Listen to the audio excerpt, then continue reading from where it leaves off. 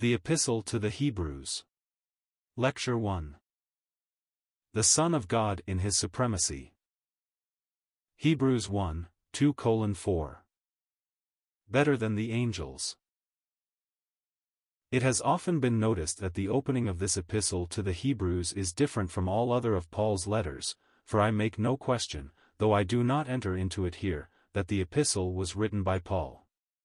His usual salutation is entirely wanting.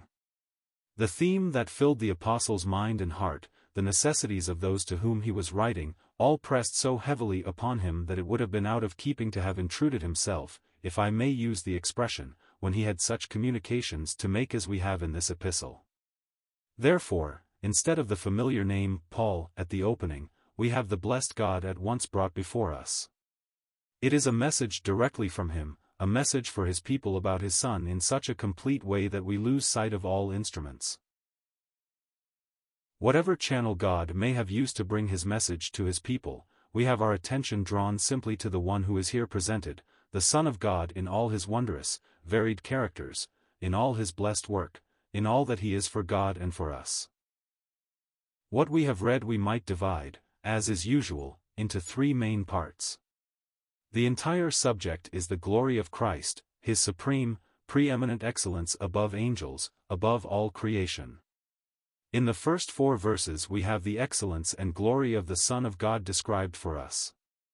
Then, from the 5th verse to the end of the chapter, we have his supremacy over all creation testified to by quotations from the Word of God, and in the third portion, the first 4 verses of the 2nd chapter, we have the warning not to turn away from this testimony of the Holy Spirit to the glory and the blessedness of Christ. A very full theme indeed, and one, I am sure, which can only oppress us with the sense of our utter helplessness, save as we are occupied with the glories of Christ, and mastered by that which is before us. God, who in many parts and in many ways spake of old unto the fathers in the prophets, hath at the end of these days spoken to us in the Son, whom he hath established heir of all things, by whom also lie made the worlds, who being the effulgence of his glory and the expression of his substance, and upholding all things by the word of his power, having made, by himself, purification of sins, sat down on the right hand of the Majesty on high, being made so much superior to angels as he hath inherited a more excellent name than they. Asterisk. Asterisk. The text of Scripture, throughout this book, is taken from the numerical Bible. We have at the very beginning the Old and the New Testaments connected together. It is God who has been speaking, a word for all those who would be tempted to put a slight upon the Old Testament, or who would in any way qualify the fact that whatever channel, whatever instrument God may have chosen to use, it was absolutely his message. God spake, no matter how, no matter through whom. The times past refer to the old dispensation, all that took place up to the coming of Christ. It is Christ who divides all history. Everything before pointed toward him, and everything since points back to Christ, or, rather, I might say, points up to him. Christ is the great center, the only center of God's thoughts, the center of all there is in creation, in the history of man, and in all that the heart can conceive. Christ alone is the center and theme of all. You notice he distinguishes between the times past and the times present. But there is a very significant change in the word. He hath in these last days spoken unto us in his Son. The times past were varied. We have the age before the flood, and the time of government under Noah and his successors. We have the calling out of the nation of Israel, and their history is divided into various parts, the time up to the conquest of Canaan, the time of failure during the life of the judges, the time of kingly authority and glory under David and Solomon, and then of failure, going on down to the captivity. Then we have the time of restoration. All of these are the times that are past, and during these times God was speaking, through whatever agency, by the prophets. The term, then, does not refer exclusively to those who were technically prophets, from Samuel on, but to all who spoke for God, notably Moses, who indeed refers to himself as a prophet, Deuteronomy 18 verse 15. All Scripture, as inspired of God, is prophetic Scripture. In contrast with that, we have the present times, described as these last days. That tells us unmistakably that there is no further revelation to be had from God. And what further revelation could there be when God has given His own Son? We can trace a gradual unfolding of divine truth from the beginning, from the first glimpse just outside of Eden's gate, on through the call of Abraham, in God's dealings with the patriarchs, His revelations in connection with the calling and deliverance of Israel out of the land of Egypt, their settling in the land, and all their Levitical ordinances. There was a constant, increasing unfolding of truth.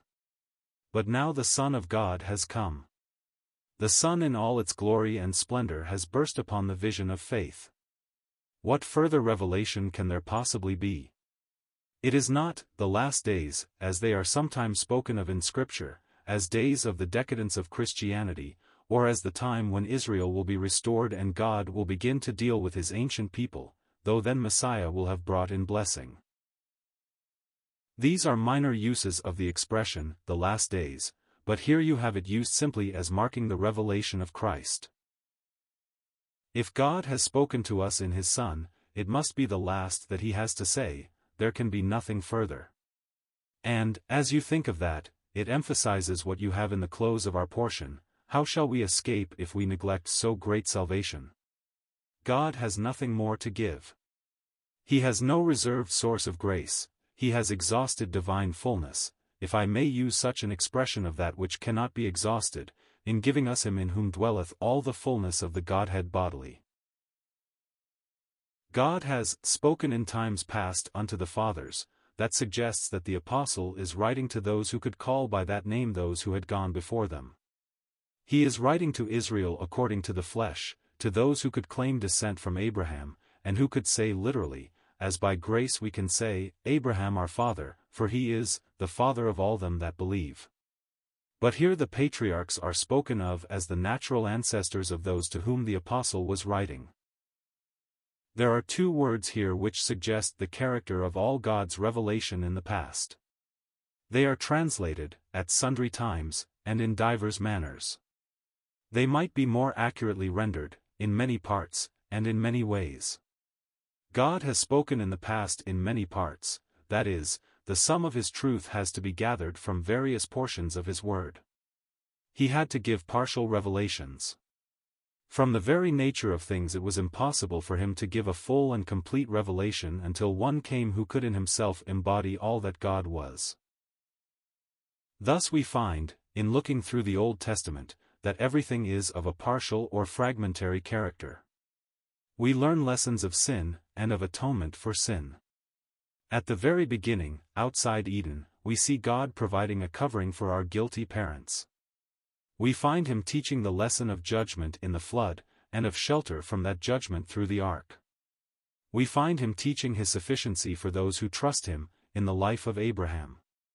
We find Him illustrating the fact that He is a God who fulfills His promise, in the birth of Isaac, and an unfolding of the precious truths of sonship in connection with Isaac's life.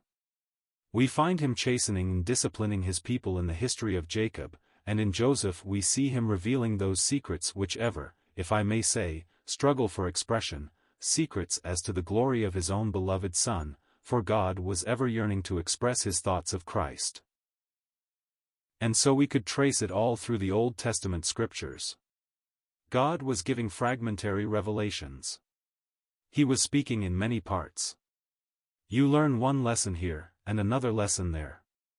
And not only that, but He was speaking in many ways, to Joseph, for instance, through a dream, to Moses through the partial revelation of Himself upon Mount Sinai, to the nation of Israel in all the varied experiences of their history, giving them the truths of redemption in the Passover, the truths of access to Him in many a type and symbol in the Levitical ordinances. In this way He was speaking in divers manners as well as in many parts. Toward the end He is speaking through those whom we know as the prophets, though every revelation of Himself is really prophecy. Thus, as it were, God putting before man a great mosaic. When you take up one stone of that mosaic, and study its color, form and position, you get but a partial view of the great picture of which it forms a part. It is put in its place, and stone after stone is taken and set in its place, until you see gradually unfolding a grand picture of what God would reveal, but it is all, in many parts, and in diverse manners, revealed to us. But now, in contrast to that, we come to these last days. Does he speak of apostles, of prophets, of special messengers bringing this and that truth? Do we hear aught of Paul, of Peter, of James, or of John? Ah no, it is all gathered up in one blessed, simple word which brings to us the full burst of divine revelation. He hath in these last days spoken unto us in his Son. How much that means! With what unshod feet we should tread here! What divine fullness is there! God has spoken in his Son. The Son of God, then, is the theme of this epistle. The Son of God is the one whom God has made known unto us. The knowledge of the Son of God is what, in infinite grace, he has given to every one of us. Have you ever paused to thank God, to bless him from the depths of your soul, that you are living in these last days? Would you change places with a Moses, who saw that glory which God was able to reveal in connection with law? Would you change places with Isaiah, who in the temple saw the Lord high and lifted up, and all the glory that could be manifested in a house made with hands? Or with a David, who foresaw one who was to sit upon his throne, and all things put in his power? Ah, the feeblest child of God who lives in these last days has infinitely greater privileges. As our blessed Lord has said, many prophets and kings have desired to see the things which ye see and have not seen them, and to hear the things which ye hear and have not heard them. There is nothing greater, nothing more wonderful, than the fact that all of us, all the people of God in this Christian age, are blessed with the full revelation of the Son of God, all that God has to say. Thus Paul, in Colossians, speaks of his ministry fulfilling, or completing, the Word of God, for it fully unfolded Christ. Let us now look a little at the way in which he presents his blessed Son here. The mind naturally turns to the thought of one who is revealed to us in the Gospel of John as the only begotten Son of God. As we sometimes sing, the higher mysteries of thy fame the creature's grasp transcend. It is utterly impossible for us fully to understand all that is in that blessed relationship of the Son with the Father. The only begotten Son, who dwelt in the bosom of the Father through all eternity, who can describe the blessedness of that relationship?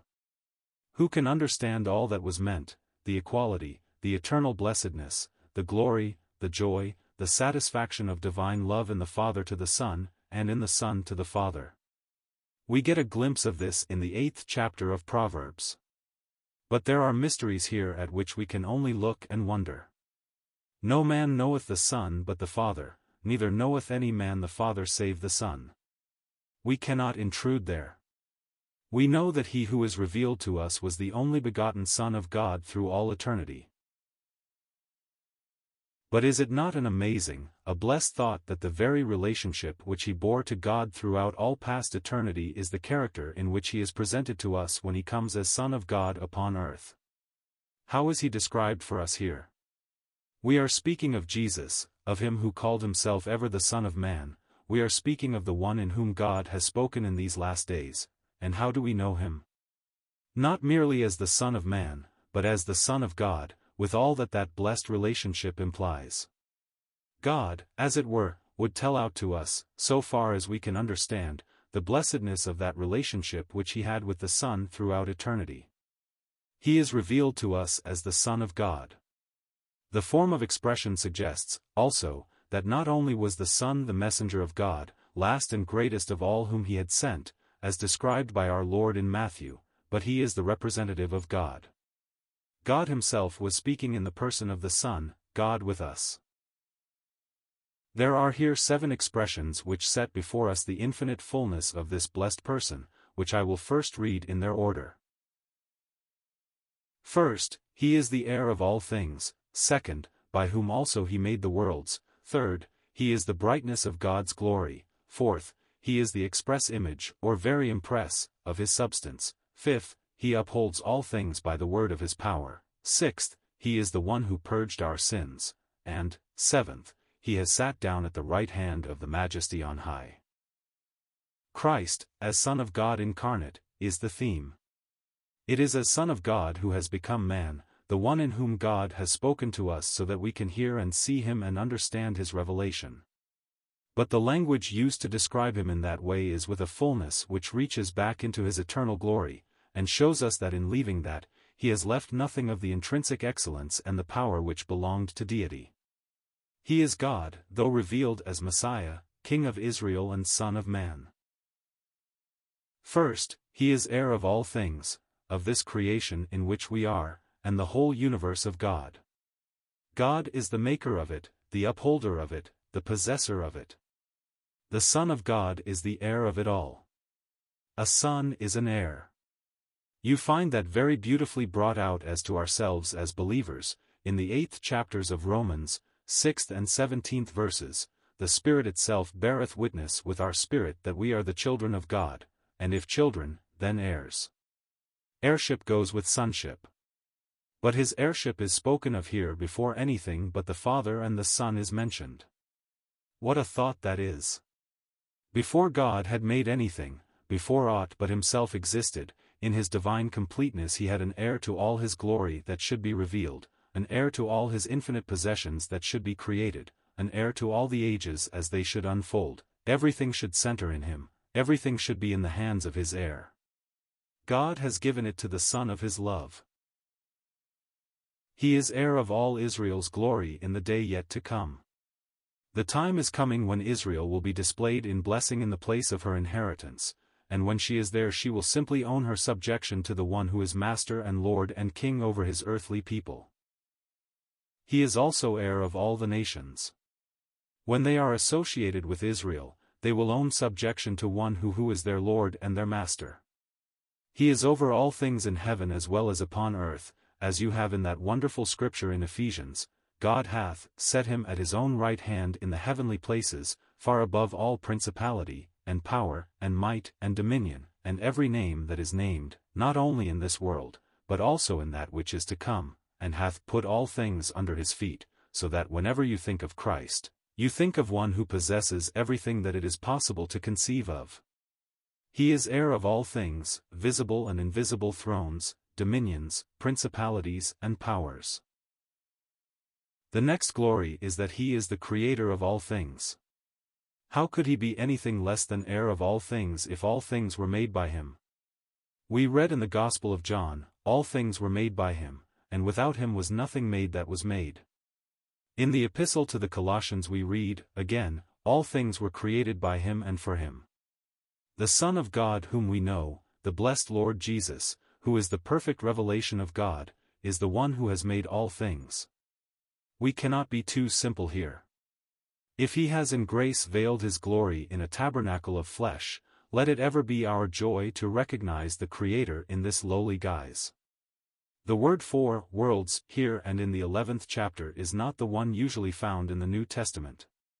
It means elsewhere, ages. But there is also authority for its evident meaning here. There may also be the suggestion of all cycles of time. The next revelation of him is that he is the brightness of God's glory, the shining out, the effulgence of his glory. God dwells in light unapproachable. The very brightness of that light dazzles the eye of man, forbids him to see, to understand God. The glory of God is the manifestation of himself. His glory fills all creation. The heavens declare the glory of God. Wherever his works are seen, there his glory is. Wherever God's creatures are, or there is a heart to appreciate his glory, there you will have that glory manifested.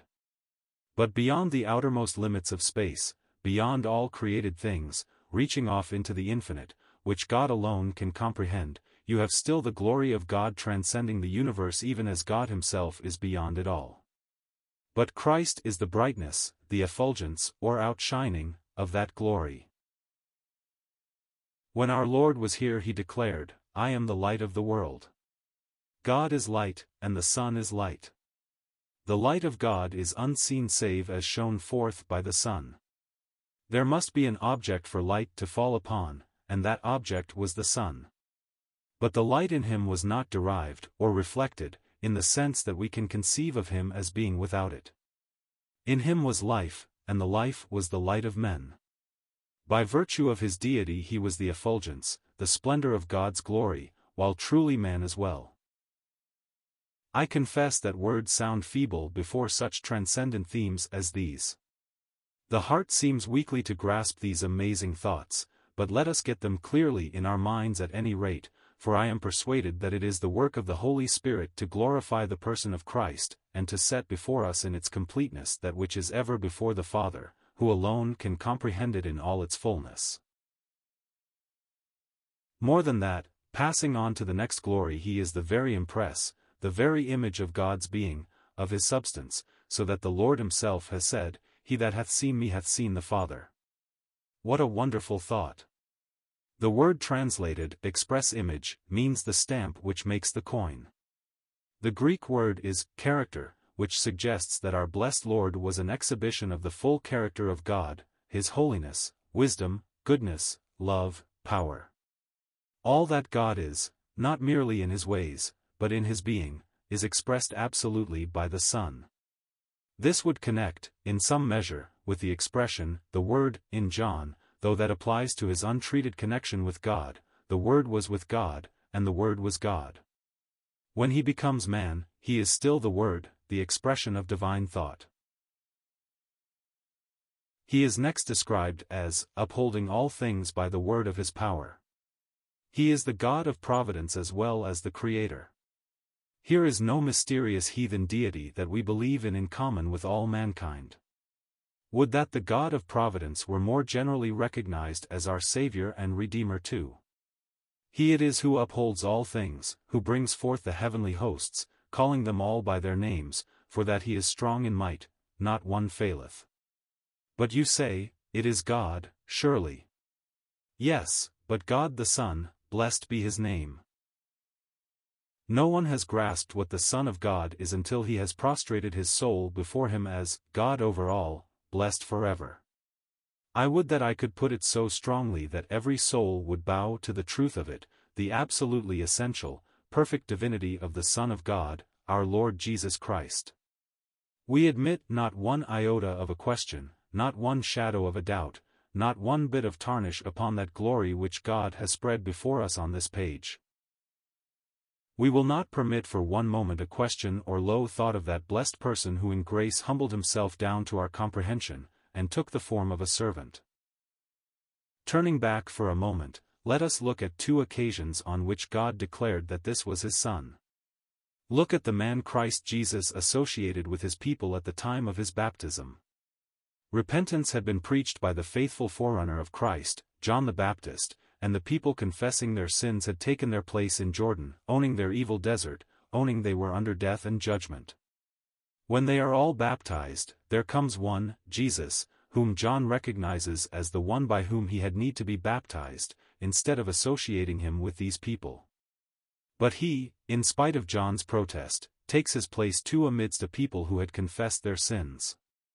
He goes down into that which for him was an anticipation, a foreshadowing of his own death. He goes down into Jordan and takes his place in all humility and grace as the substitute of his people, identified with them.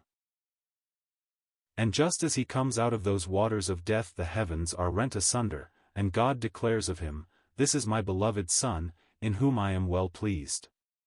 The very one who to outward appearance seemed to be one of that repentant throng, who had, apparently, nothing to distinguish him from that crowd of people who had confessed their sins, God distinguishes, and declares him to be his beloved Son, in whom he found his delight.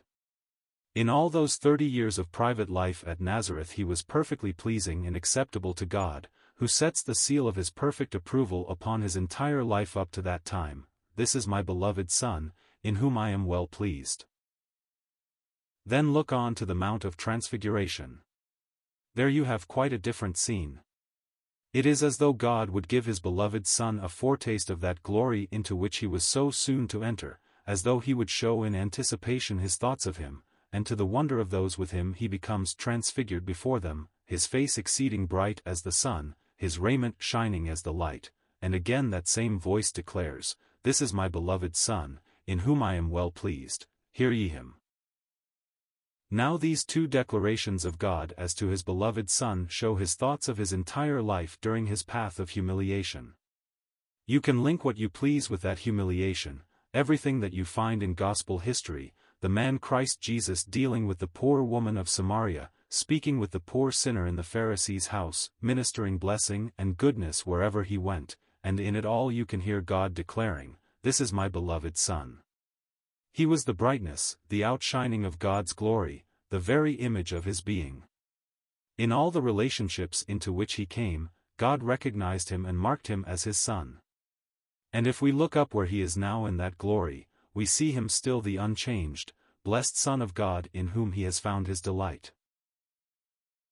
Let us turn now to a few verses of Colossians 1 verses 15 to 17, and you will see these glories of which we have been speaking, gathered together.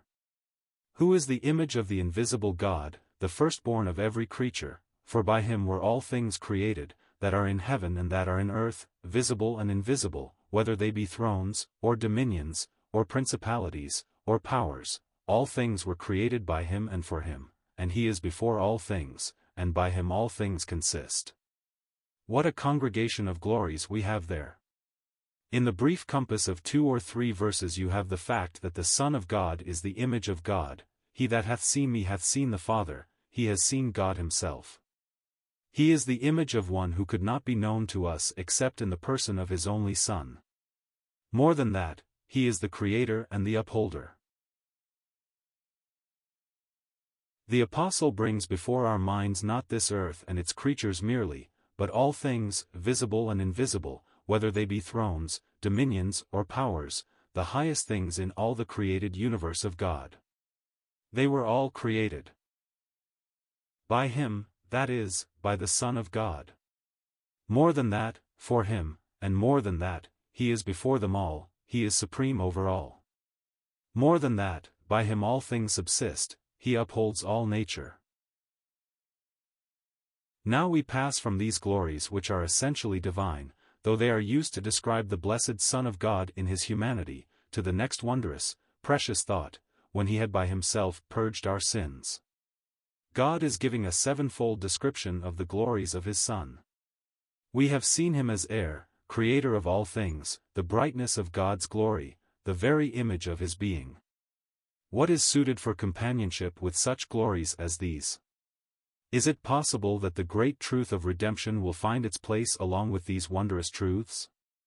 Ah, beloved, in describing these many crowns which are upon his head, in describing the glory which is his as Son of God, we find that the blessed truth of redemption has its place along with these. When he had by himself purged our sins, he sat down. He does not here speak of his being the sin-bearer, does not enter into the question of his being made sin for us exactly. That is enlarged upon later on in the epistle. He just touches the great truth that he made purification for sin. He did the whole work of redemption, and he did it by himself, not by an angel or any other agency. The Son of God accomplished purification for sins. Think of the companionship in which redemption is. Think of the blessed Son of God, the brightness of God's glory, the express image of his person, then think of redemption. They are companion thoughts in this scripture. We can speak of him not merely as the one who made the worlds and who upholds all things by the word of his power, but with the same breath we can speak of him as the one who has made purification for sins. And can there be any question that that purification for sins is just as perfect, just as divine and God-glorifying, as every other attribute, as every other ray in this effulgence of divine glory we have been looking at? The purification for sins, God associates with all the glory of his Son, with all that he is as Creator, as Upholder, as Divine. Lastly, we see him going back where he was before, into that glory which he had with the Father before the world was. Returning there by right, not merely called up there by the glory of the Father, as we know he was also, but taking his place there in his right as Son of Man and Son of God, who has title to all things, not merely by his divine being, but as Son of God, who, in time, has accomplished the whole work of redemption, and thus takes his place upon the right hand of the throne of the Majesty in the heavens. Do you wonder that the Spirit of God, as he sets him forth in this sevenfold luster and glory, should pause, as it were, and say, being made so much better than the angels, as he hath inherited a more excellent name than they? It is the name of Son. We have seen what that blessed name means, the Son of God. What a name, what an unfolding of divine character, what fullness there is in that. Is there any question as to the place of angels in comparison with him, as to the place of any creature? Can we compare any one with the Son of God? With him in whom dwells all the fullness of the Godhead bodily? There is a beautiful touch in the original which is not brought out exactly in the English, being made so much better than the angels. It is not exactly that. We have that expression in the first part, being the brightness of his glory. He was ever that. But now it is becoming so much better than the angels. Thus it is after making purification for sins, and after taking his place at the right hand of the Majesty in the heavens, that he is declared better than the angels, having obtained, inherited, a more excellent name than they. As you dwell upon this sevenfold revelation of himself, do you not say, with the testimony of the Spirit here, he indeed is better than the angels, he hath inherited a more excellent name than they, and, at the name of Jesus every knee shall bow, of things in heaven, and things in earth, and things under the earth, and every tongue shall confess that Jesus Christ is Lord, to the glory of God the Father? For to which of the angels said he at any time, Thou art my Son, this day have I begotten thee? And again, I will be to him a father, and he shall be to me a son? And again when he bringeth in the firstborn into the habitable earth, he saith, And let all the angels of God worship him. And as to the angels he saith, Who mocketh his angels spirits and his ministers a flame of fire, but as to the Son, Thy throne, O God, is for the course of eternity, and a scepter of uprightness is the scepter of thy kingdom. Thou hast loved righteousness and hast hated lawlessness, therefore God, thy God, hath anointed thee with the oil of gladness above thy fellows. And thou, Lord, in the beginning hast laid the foundation of the earth, and the heavens are the works of thy hands. They shall perish, but thou abidest, and they all shall grow old as doth a garment, and as a vesture shalt thou roll them up and they shall be changed, but thou art the same, and thy years shall not fail. But as to which of the angels hath he said at any time, Sit on my right band until I make thine enemies the footstool of thy feet? Are they not all ministering spirits, sent forth to minister for the sake of those who are to inherit salvation? Now we pass on to the testimony of the Word of God. We have here God's witness from his Word to the supremacy of his Son above angels. And here again we have the number 7, the sevenfold perfection of the Son borne witness to by the infallible Word of God. I might say that all 7 of these quotations are practically taken from the book of Psalms. Though one is taken verbally from the 7th chapter of 2 Samuel, nearly the same words are in the 89th Psalm. But is it not suggestive that we have these quotations from the book of Psalms? It is as though God would say that the glories of his Son, the excellences of Christ, are material for the eternal praise of his people. Whenever you speak of the glories of Christ, whenever we have him set before us, whether as maker, as upholder, or as purger of sins, it is to call forth the homage of our hearts. These quotations from the book of praise are a divine hint as to the attitude of soul that should characterize us as we dwell upon his glories. We should be associated with the choir which, back in the days gone by, began speaking of the glories of Christ.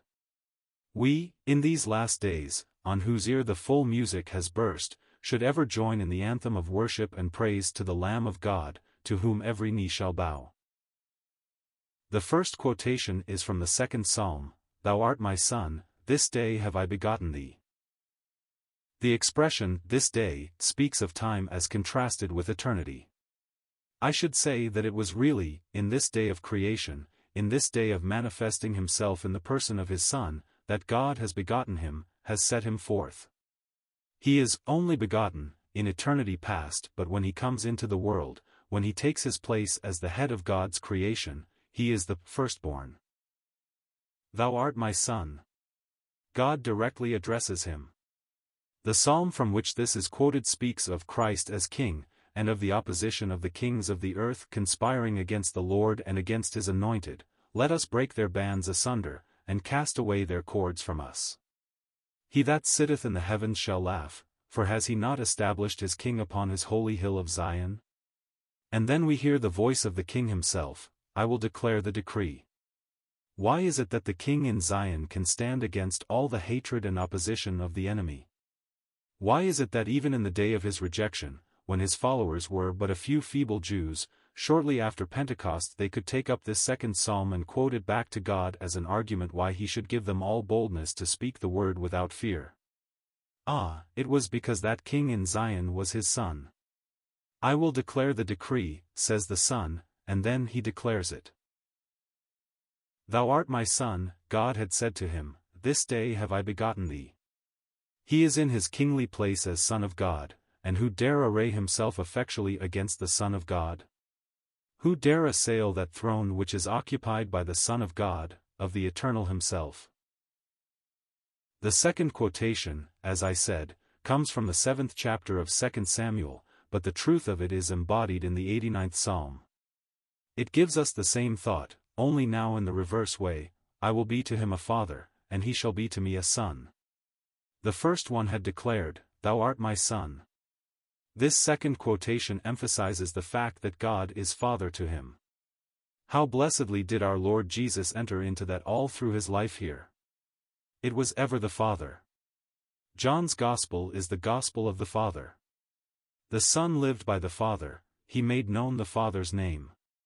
How good God made these blessed words to him, I will be to him a father, and he shall be to me a son. It referred primarily to Solomon himself as a type of Christ. In all his glory and splendor, Solomon typically occupied that relationship which is described in these words as ruler over God's people. But how feebly he illustrated, how partially and temporarily Solomon exhibited this blessed relationship, which is only true of God and his blessed Son in any full way. Then we have the next quotation, from the 97th Psalm. He is now bringing in the first begotten into the world. You notice the expression, first begotten, shows that it is not Christ in his essential deity, but as Son of God become man. It is when he brings him into the world or habitable earth, his millennial kingdom. The psalm describes him as coming into the habitable earth as judge to take his place and reign, and as he comes and takes his place there, the one who once came as the babe of Bethlehem, comes in the clouds with power and great glory, accompanied by the hosts of heaven. The angels are associated with him in his glory. And God, as he introduces his king in all this glory to the earth over which he is to reign, calls upon all associated with him to prostrate themselves before him, let all the angels of God worship him. There he is, the object of angels' worship. Of none of the angels had this been said, nay, they are worshippers, not objects of worship. How completely that sets Christ as supreme above all his ministers. That leads us to the next quotation, from the 104th Psalm, the Psalm of Creation. It says of the angels, who mocketh his angels' spirits, his ministers a flaming fire. Here God is speaking of his works of creation and providence, and the messengers that he uses. They are angels, beings who excel in strength, and delight to do his will. He makes the angels spirits, and they go as the lightning or as the wind, quick and certain in their work. Blessed position they have, the place of exaltation as far as man is concerned, but after all, they are ministers, and, as we read in the last verse of our chapter, are they not all ministering spirits, not merely those who minister to God, those who go as the rushing wind or as the flame of fire to do his will, but are they not ministering spirits, sent forth to minister to us? There is a vast amount of curiosity as to angels. I do not propose to take part with those who delve into curious questions. But it is interesting to look up the various allusions to their service in the Old Testament. You have them in the life of Abraham, in the history of Lot, and in various other places, scattered throughout the Old Testament. In Job they are called the sons of God. They are God's messengers to do a certain specific work. How they seem to crowd out of heaven's portals when there was one here in the manger, to whom they would have delighted to minister. How they seem to follow him out of the heavens, longing to attend upon him, as he himself said when in the garden, surrounded by 2 or 3 poor, feeble men, thinkest thou that I cannot now call upon my Father and he will send me more than 12 legions of angels? How they would have delighted to minister to him. But the time was not then. But the ministry of angels since our Lord's ascension is simply that of servants, as in Acts, when the prison doors were opened for Peter by the angel of the Lord. What a blessed place is ours in association with Christ, that we should be the objects of service and care by those who delighted to minister, when they were permitted, to the Son of God himself, and who will come in attendance upon him. The angels, then, are God's servants to his Son. But the apostle is not to be turned from his theme. He goes back again to the Son. The next quotation is from the 45th Psalm, and there we see him again in millennial splendor. He is coming to reign, his sword is girt upon his thigh. In Revelation we see him as the rider upon the white horse, coming out of heaven, and associated with him the armies of heaven. Is he coming forth as a flame of fire? Is he an angel of God's service? Ah, of the Son he saith, Thy throne, O God, the throne over Israel, the throne here upon the earth, is forever and ever. A scepter of righteousness is the scepter of thy kingdom. What an amazing expression! You cannot modify it in any way. He is addressed as God, and his throne is the throne of God, and it endures forever and ever. You see him here as the Son of Man taking his power and reigning. But God says, There is the man who is my fellow, him whom I address as God. Then he describes the character of his reign, as it had ever marked his life during his humiliation. Thou hast loved righteousness and hated iniquity, therefore God, and now comes in the wondrous truth of incarnation, therefore God, even thy God, the one who had already addressed him as God, now is his God also. You have in those words Christ as divine, and yet human, Son of God and Son of Man. God, even thy God, hath anointed thee with the oil of gladness above thy fellows, that is, those with whom he had in grace associated himself, the believing remnant, or, looking over the whole history of the past, all the kings of Israel who might be compared with him, Solomon in all his glory, or whoever else it might be, God has anointed him whom he addresses as God, above all his fellows. The next quotation is more wonderful yet. We have seen him addressed as God himself, and now in this next verse there is a quotation from the 102nd Psalm. Those of you who are familiar with that wonderful psalm will remember that it breathes of Gethsemane through the whole first part of it. You hear the cry of the afflicted as he pours out his soul to God, one in deep distress, who is in the depths of anguish of soul, and is about to be cut off out of the land of the living. You hear him pleading, as it were, with God, O my God, take me not away in the midst of my days. And what answer does God give? Had not the Spirit of God himself applied these words to Christ, we would have thought they were a part of our Lord's address to God.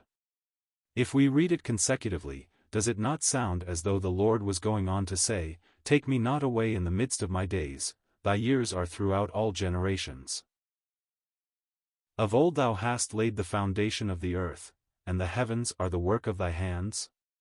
But here we are told that it is God who is addressing his blessed Son. You see the Son, as you might say, as he in Gethsemane poured out his soul in strong crying and tears, O my God, take me not away in the midst of my days, and he waits for an answer. What answer will come from the Eternal to that one who is there in the place of obedience, seeking his will? To one who has humbled himself even down to the very dust of death, and is taking the cup which he shortly will drink to the very last dregs? Ah, God addresses him as divine, thou, Lord. Think of it, beloved, God addressing him, the one bowed before him there in the depths of humiliation, thou, Lord, in the beginning hast laid the foundation of the earth, and the heavens are the work of thy hands. Oh, the wonder of it!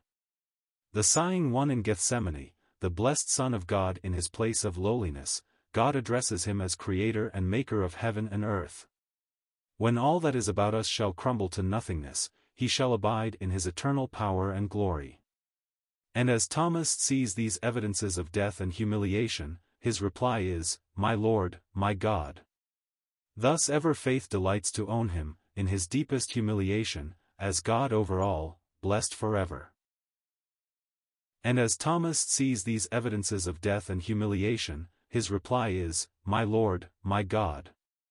Thus ever faith delights to own him, in his deepest humiliation, as God over all, blessed forever.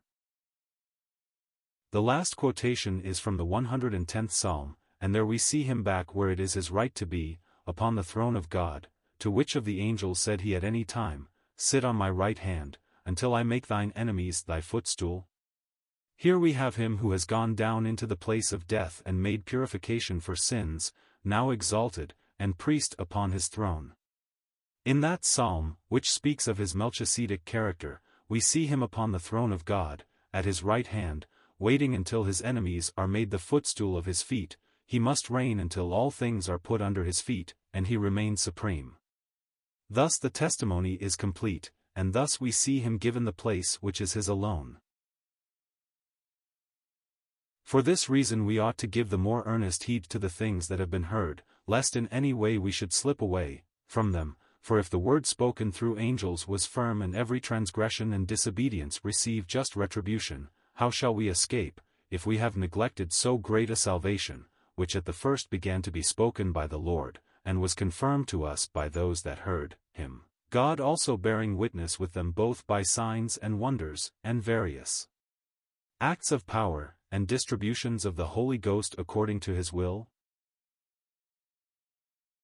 And now it is all this peerless glory of the Son of God which gives point to these words of exhortation in the 2nd chapter, which adds emphasis to all that has been said. Therefore we ought to give the more earnest heed to the things which we have heard, lest at any time we should slip away from them. They can never slip, nor is it we letting them slip.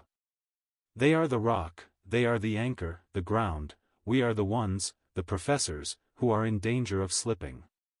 Just here I would simply allude to that which shall occupy us later on, the character of the people to whom the apostle is speaking throughout this epistle. You will find, time and again, a word of warning, of entreaty, which is not apparently in accord with the truth of the eternal security of the believer. I say apparently, for we know that God's word can never contradict itself. But we see the blessed Spirit of God warning those who have taken the name of Christ upon them, and more particularly those Hebrew Christians who for the time being had renounced Judaism, but who yet were looking back upon that which they had left, upon the partial and fragmentary revelation which God had now displaced by the full glory of Christ. These professed Hebrew Christians were in danger of turning again to that ministration of angels. Perhaps a question has arisen in your mind: why is it that so much is said comparing Christ with angels? Is not one reason to be found in this last part at which we are looking, if the word spoken by angels was steadfast, etc.? The law was given by the dispensation of angels, we are told in Stephen's address. The apostle, in Galatians, says that the law was ordained by angels in the hand of a mediator, and we see in the 68th Psalm the Lord in the midst of his chariots at Sinai, the myriads of angels.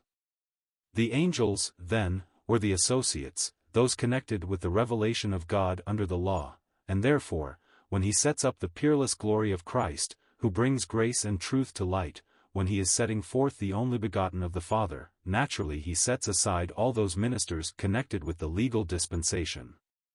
These Hebrews were in danger of turning back to the angels again, to that ministry which they had brought, to the law, with its forms and ceremonies, as the ground of justification and a rule of life.